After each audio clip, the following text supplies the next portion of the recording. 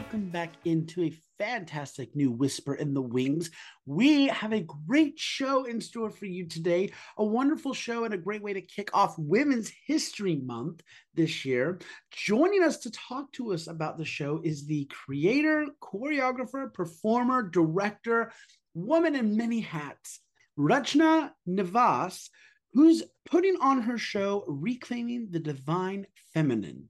It's playing March 1st and 2nd at 7:30 p.m. at New York Live Arts. And you can get your tickets and more information by visiting newyorklivearts.org.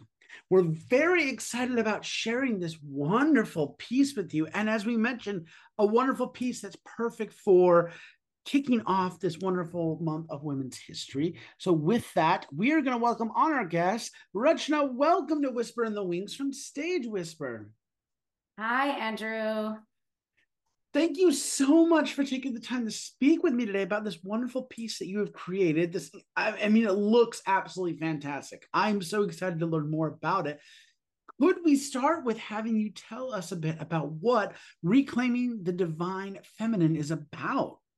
Sure, absolutely. First of all, thank you so much for having me on this show. It's actually really great to speak to an audience that goes to theater because the dance form that I do called Kathak dance is both dance and theater. It's an ancient classical dance, Indian dance form that is an amalgamation of course, dance technique and movement and percussive dance, and as well as improvisation with live musical artists, which is part of the tradition with an interplay. But it's also a storytelling dance form. It's also a form that utilizes a very ancient tradition of dance, mime, and theater and expression. So I've always considered myself to be, I've always wanted more audience of the theater and to be able to engage with, theater audience. So this particular production, Reclaiming the Divine Feminine, is a work that, is utilizing my training of Kathak dance. And, I was very fortunate to train for 17 years with one of the world's foremost masters of Kathak dance in a very old school, very, tough love, no nonsense environment of master apprentice training. But from that, taking that training and that knowledge and aspect of the form to create a show that really takes audiences into this very esoteric concept of Tantra, which in the West is often viewed as having something to do with sex and usually having to do with, I don't know, freakish practices, which is a real stereotype that's been, that goes about in the West around what Tantra really is. And which actually Tantra is a spiritual practice that is about non-duality, understanding that the world is, every single thing in the universe is interconnected, that there's no such thing as good and bad and good and evil and ugly and beautiful, but that ultimately we are all one and connected. And as part of that philosophy is this very radical principle that feminine energy is at the center of it all. And this, Tantra is birthed in tribal India. It's actually quite an indigenous philosophy and sect of Hindu beliefs. It is radical even for Indians themselves. So it's stereotyped by the West, but quite dismissed even by Indians themselves because of this very, anti-patriarchal belief that the feminine energy is the primordial energy of everything, is what pervades all things in time and space. And that, in fact, it's masculine energy that can only be experienced and expressed physically through the source of feminine energy. And so all of the iconography of Tantra at the very, at the very top of the iconography in Tantra is these goddesses. And the goddesses are autonomous. They're independent. They're not attached to any male figure. They're not consorts to a male figure. They're not even mothers, which is also, a beautiful and wonderful concept of human life. But being forced to see a woman as only a mother and that is her only role as a nurturing being is still part of a patriarchal paradigm. And so what really drew me to wanting to delve into a much deeper inquiry of this philosophy is that that's not the case in Tantra. That is a manifestation of feminine energy. It is not the manifestation of feminine energy. And so my show is particularly embodying goddess Kali. Kali is a figure that is starting to get some attention in the West more and more. She is the goddess of time and death. Her energy is really a representation of the, paradoxes of feminine energy, but yet depicting a wholeness of that energy, which is that, yes, she is loving, but she is also rageful. Yes, she is beautiful, but she is also grotesque. Yes, she is compassionate, but her wrath is not one that you'd want to mess with. Yes, she is ascetic, a spiritual being, but also very erotic. And so I think, and these are often ideas that we in our very quote unquote Western civilized society are not things that we put together. We see asceticism as something sacred and erotica as something dirty. We see, beauty as something very pristine, and we see things that are quote unquote ugly as something that we discard. And the idea here is to show them all as one and for all of it. And I do that through, of course, dance. There's narration, there's live music, an incredible musical score that's originally composed by a phenomenal composer of India, so who I've worked with for many years, over 15 years I've worked with him. He's a sitar artist, and he worked with my teacher for many years as well. So he will be coming from India for the show. The percussionist, who's a tabla player, and he'll also be playing another drum called the bakawaj, which is an even older drum than the tabla, which is really brings out, is a very dramatic, kind of more boomy drum. So he'll be playing that as well. That really brings out some of that wildness of Goddess Kali. And then there's also a flute. There will be cello, which is not obviously Indian classical, but an element, just a sound that I really wanted to bring in because of there is an haunting element of Goddess Kali. Part of it is what also is that she actually holds a beheaded head, which represents her, being able to cut off our centeredness. So that head represents that.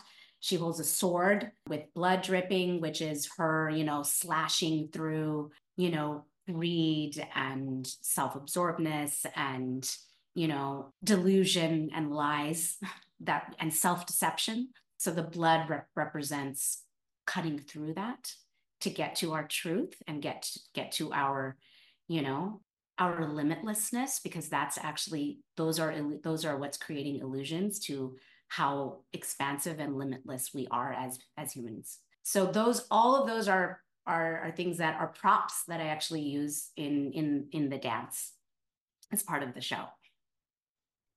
That all. I'm sorry, I know that was probably a lot all at once. No. Like, that all sounds so fascinating. I feel both educated and entertained all in the same bit. This is incredible. I love the depth that your piece is exuding with it. So I'm curious to know, what was the inciting idea that made you want to create this piece?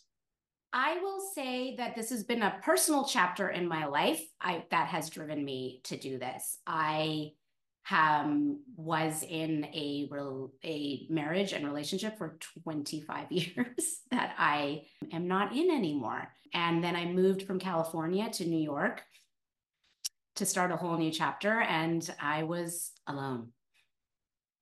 I mean, when I say alone, I mean there is like no other way to describe it. I'm born and raised in California. All of my loved ones are there. I moved cross country, and to find my who I am psychologically, emotionally, and spiritually outside of all of that required really deep self-inquiry.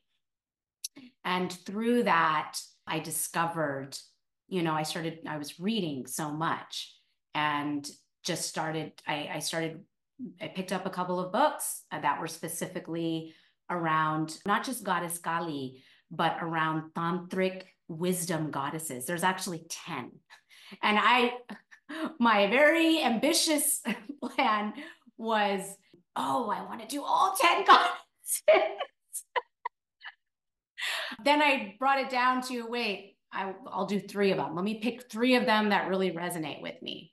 But, the thing is that each one is, you could study each one for a lifetime.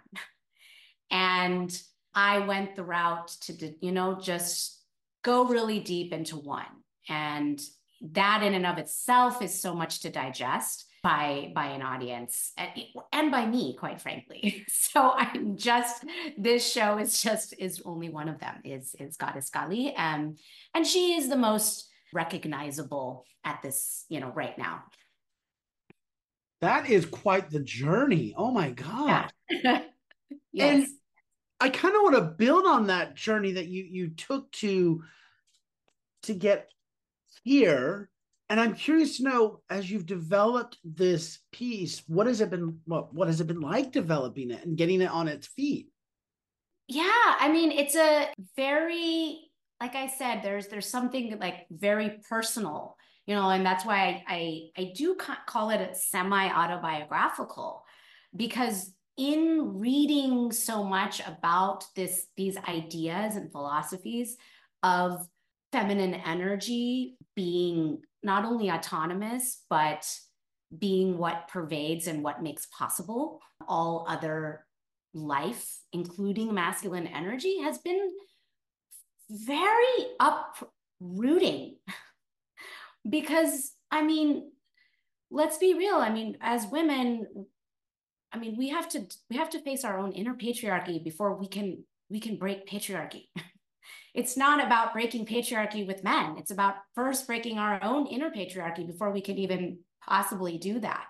And so I think that deep conditioning over centuries, yet in what has come out in my research is that truth is already in our bodies. That truth, that's why we have rage. That's why that's why these various emotions and expressions of femininity come out in these very strange and messy ways. It's because our bodies know that this is not actually correct. This is not the way, this is not whole.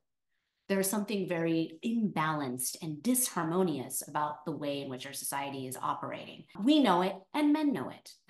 Masculine energy knows it too. It's patriarchy is not good for women or men. And I don't know why we don't talk about it more like that. It's not, men are not benefiting from patriarchy.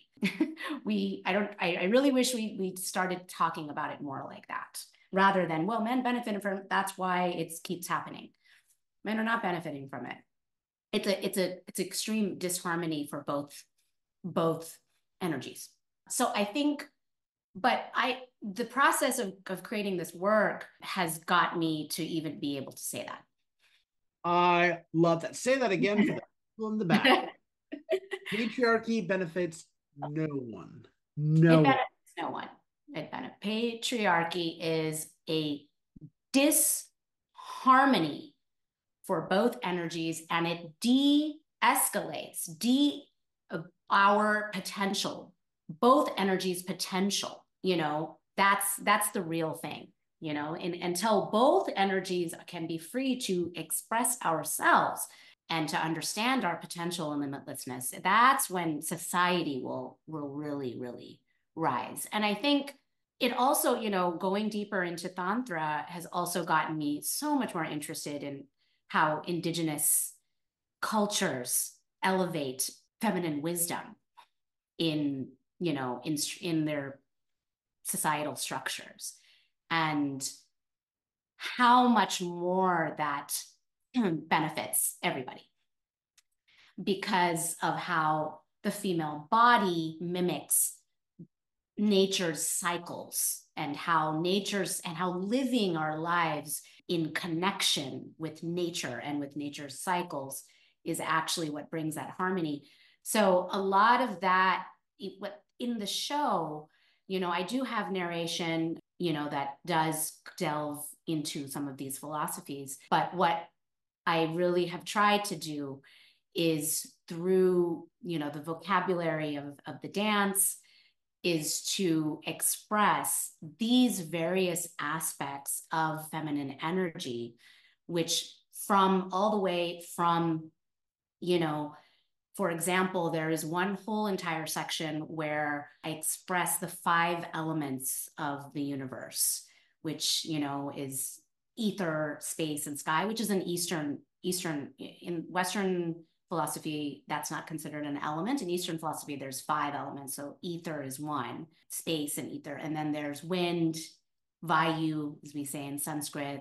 There's fire, teja, water, apa, prithvi, earth. So Goddess Kali being the one who actually brings these elements into harmony, both in the cosmos as well as on earth. And it's actually the cycles of the cosmic rhythm of the universe, that she is pervading. So there's a whole part of the show where, I'm just showing that. And then there's an element that goes into, the dance of time. Our understanding of time is very limited. We think time is linear. It's just how we live. And in tantric philosophy and a lot of Eastern philosophy, time is not linear at all. There are multiple parallel, realities running at the same time. And this idea of linear time is something that really traps us. It brings us anxiety. It brings us, this thing that binds us to some sort of linear place we're going. And so there's, in the dance of time, it's like this very sort of increasingly frenzied dance that shows Goddess Kali being both the intoxicating idea. It represents the idea of this intoxicating thing that binds us to this linear time, but she's also the energy that releases us from that idea. So it's both. So some of that is, being expressed through the dance. There's also a whole storytelling aspect, especially for theater audiences, where, and this is part of, part of a mythological story of where she takes the form of a more earthly goddess and actually enters into a sacred marriage with Lord Shiva. So she is now in the form of Sati, and she's now married to Lord Shiva.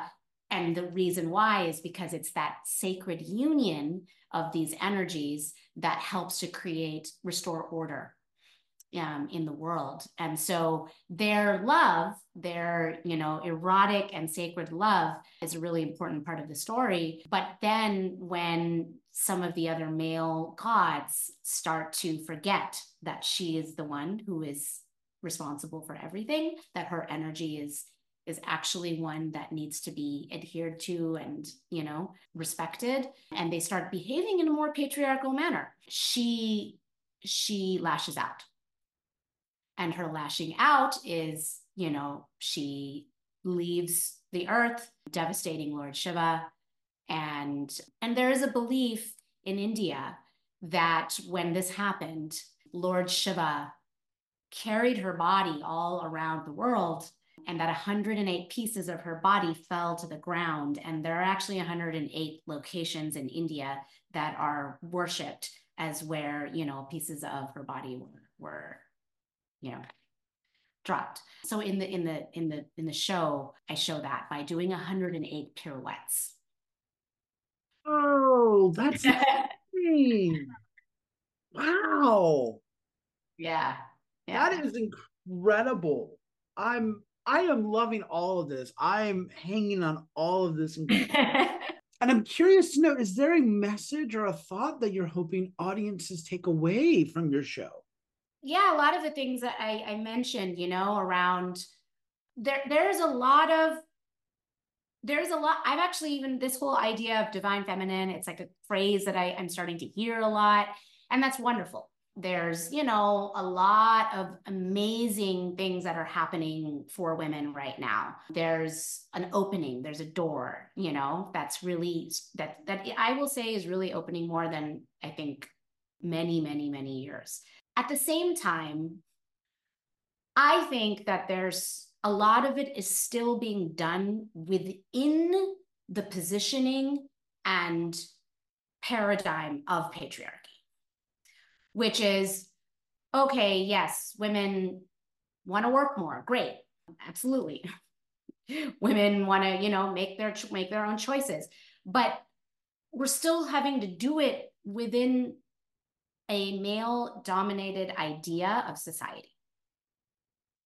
And that means still having to behave in a masculine manner. And I think one of the things that I would hope for folks to take away is that, feminine energy is autonomous from that idea. And that a lot of that, it's actually aligning with the cyclical nature of society. That's actually what feminine energy is. And that if we really, really want to start to cut holes through, a patriarchal capitalistic society, which is very interlinked, I see them really as one and the same, to be honest, then, we need to see feminine energy as being independent energy that's responsible for life. And I would love for people to walk away, to think a little bit harder, to go even deeper, starting with women, but everyone, anybody who sees it. And just to be clear, I also want to be really clear that when I say feminine energy, I'm talking about, gender is not, I'm talking about an energy, and that energy exists in all humans. If you were born male, you have feminine energy. If you are born female, you have masculine energy. Some are more tipped in one direction than the other. And that fluidity, actually, of both gender and sexuality is a very ancient concept of India. This is not new. This is not something that's just started. This is very, very old. In fact, in South India, there's a concept called Ardhanariswara, which actually is that all beings are both masculine and feminine, the right side being masculine and the left side being feminine. And so you will see statues all over India that have this concept, the right side masculine and the left side feminine. So I also want to be clear that when I talk about these things, there's a fluidity of it. It doesn't mean that there's not a polarity of the energies. That is wonderful, though. I love that. My final question for this first part of the interview is, who do you hope have access to reclaiming the divine feminine?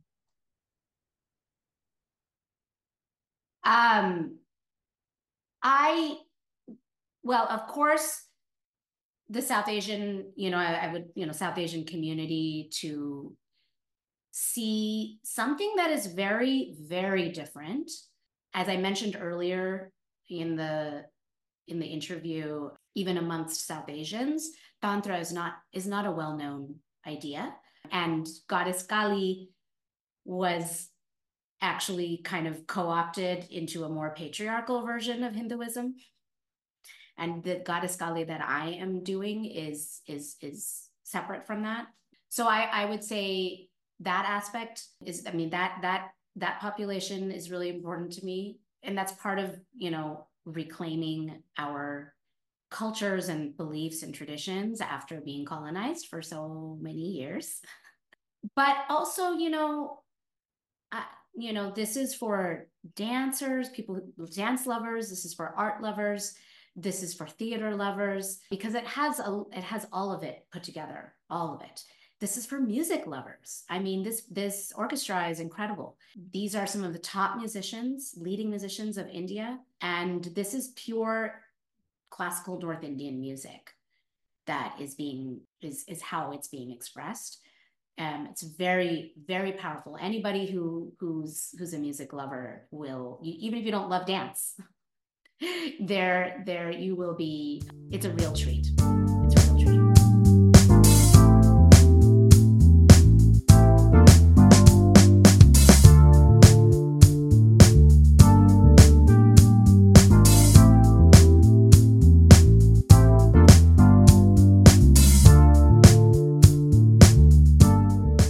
For the second part of our interview, we'd love to give our listeners a chance to get to know our guests a little bit more. Pull the curtain back, if you will. And I know we're a little short on time, but I can't let you go without asking our favorite question, which is, what is your favorite theater memory? And as a dancer and performing artist, I want to expand it as well as, it could be a favorite dance memory as well. I hope this isn't too cliche for theater lovers, but I have to share it because it had such a impact on me. I was really lucky when I was in high school that we had an incredible, this was in the Bay Area, in San Francisco Bay Area. And I was really lucky to go to a high school where the music program was really high level. And they used to have, every year they would take, if you were in choir, they would take you on a field trip into the city, because I was in the suburbs, to watch what was on Broadway at the time in San Francisco. And so how I got to see Les Mis was because of that. How I got to see Phantom of the Opera was because of that. How I got to see Cats was because of that. And I got to see it with my friends when I was 14, 15, 16 years old, which, though, I would say Les Mis, had like a huge impact on me at that age, and it's not that I wasn't a regular 90s kid, 90s was also an amazing time for music, for like pop music and golden era of hip hop. So I was a regular kid with all of that stuff, but I also knew the difference. And I also was getting exposed to this, incredibly rich theater.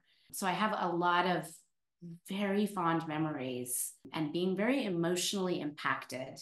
And I really think it had a big impact on my appreciation and love for high art. Of course, I never knew I was going to become a professional dancer, but I developed a taste for high art. I love that. That is fantastic.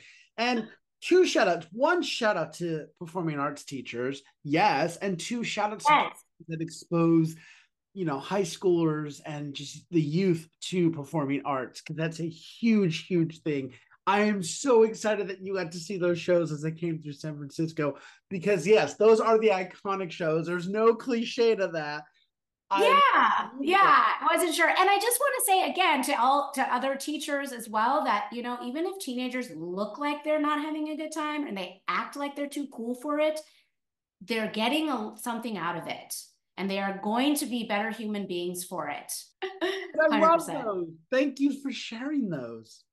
Yeah. I want to ask, as we wrap up, do you have any other projects or productions coming on the pipeline that we might be able to plug for you? Yeah, I would just say that, I am one of the founders and artistic directors of Leela Dance Collective, which is a collective that, was born in California between a few of us who were senior disciples of our guru, our master teacher, Pandit Chitresh Das. He passed away in 2015, and we are, senior torch bearers of this incredible lineage that we are so, so proud to, be carrying forward. And so we just did a showcase at APAP, the APAP conference, just last week, the Performing Arts Professionals Conference. So we're currently working on touring one of our shows called Encounters with Beauty, which is actually a collaboration with Western classical chamber music there's some of it that also brings in an Indian classical element as well.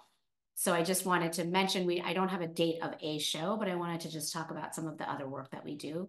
Another production that we do is a work called Speak, which is a collaboration between Kathak dance, me and my dance sister, Rukmini Mehta, and tap dancers, New York-based tap dancers, and jazz music, which is Dormisha, and Michelle Dorrance is also one of the co-creators of that show. We have been, performing this show since 2015, 2016, and it's a long-term relationship we've had with the tap world and with jazz, starting with Jason Samuel Smith, who is a protege of Savion Glover.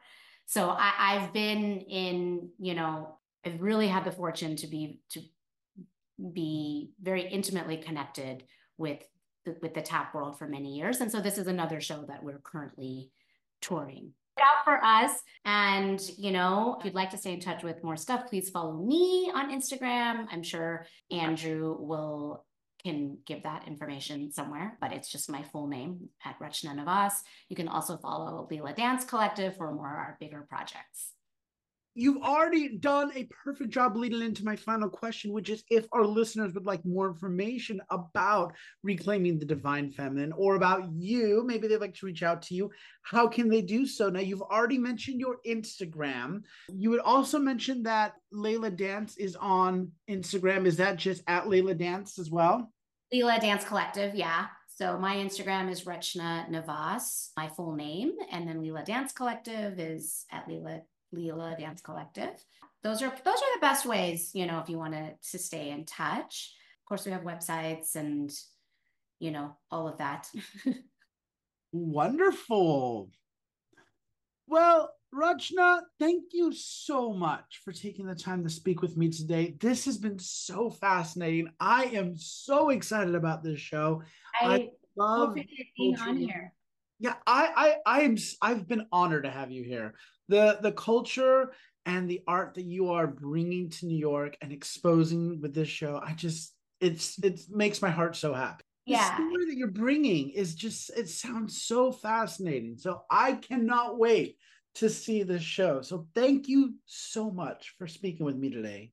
Thank you so much. I really appreciate it. And I hope some listeners come. It's going to be fun. And there's also going to be a post-performance talk. So it's a great way to engage a little bit more. Fabulous.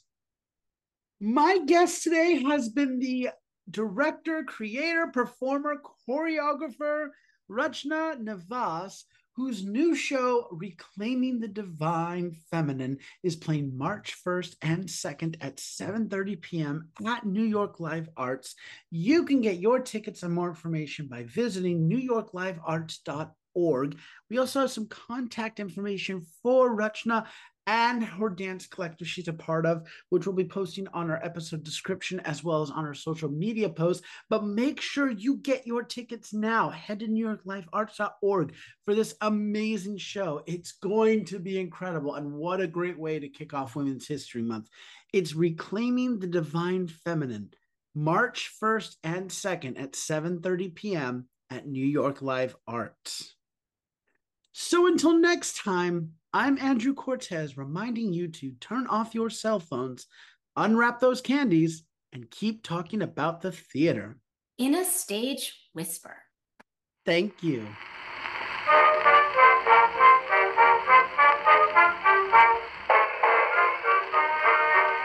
If you like what you hear, please leave a 5-star review, like, and subscribe. You can also find us on Facebook and Instagram at Stage Whisper Pod. And feel free to reach out to us with your comments and personal stories at stagewhisperpod@gmail.com.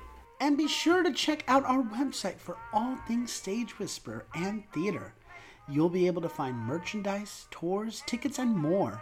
Simply visit stagewhisperpod.com. Our theme song is Maniac by Jazzar. Other music on this episode provided by Jazzar and Billy Murray. You can also become a patron of our show by logging on to patreon.com/stagewhisperpod. There you will find all the information about our backstage pass as well as our tip jar. Thank you so much for your generosity. We could not do this show without you.